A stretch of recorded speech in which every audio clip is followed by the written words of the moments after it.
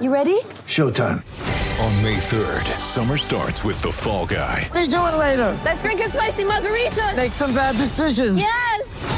Audiences are falling in love with the most entertaining film of the year. Fall Guy. Fall Guy? Fall guy. That's what the poster said. See Ryan Gosling and Emily Blunt in the movie critics say exists to make you happy. Trying to make it out? Nope. Because I don't either. It's not what I'm into right now. What are you into? Talking. Yeah. The Fall Guy. Only in theaters May 3rd. Rated PG-13.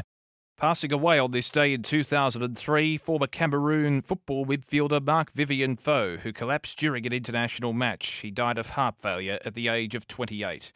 Passing away on this day in 2018, former American golfer Phil Rogers, who registered 5 PGA Tour wins. He died at the age of 80. And passing away on this day in 2020, former Italian goalkeeper William Negri. As we mark births, deaths and marriages for Tobin Brothers Funerals Celebrating Lives, visit tobinbrothers.com.au.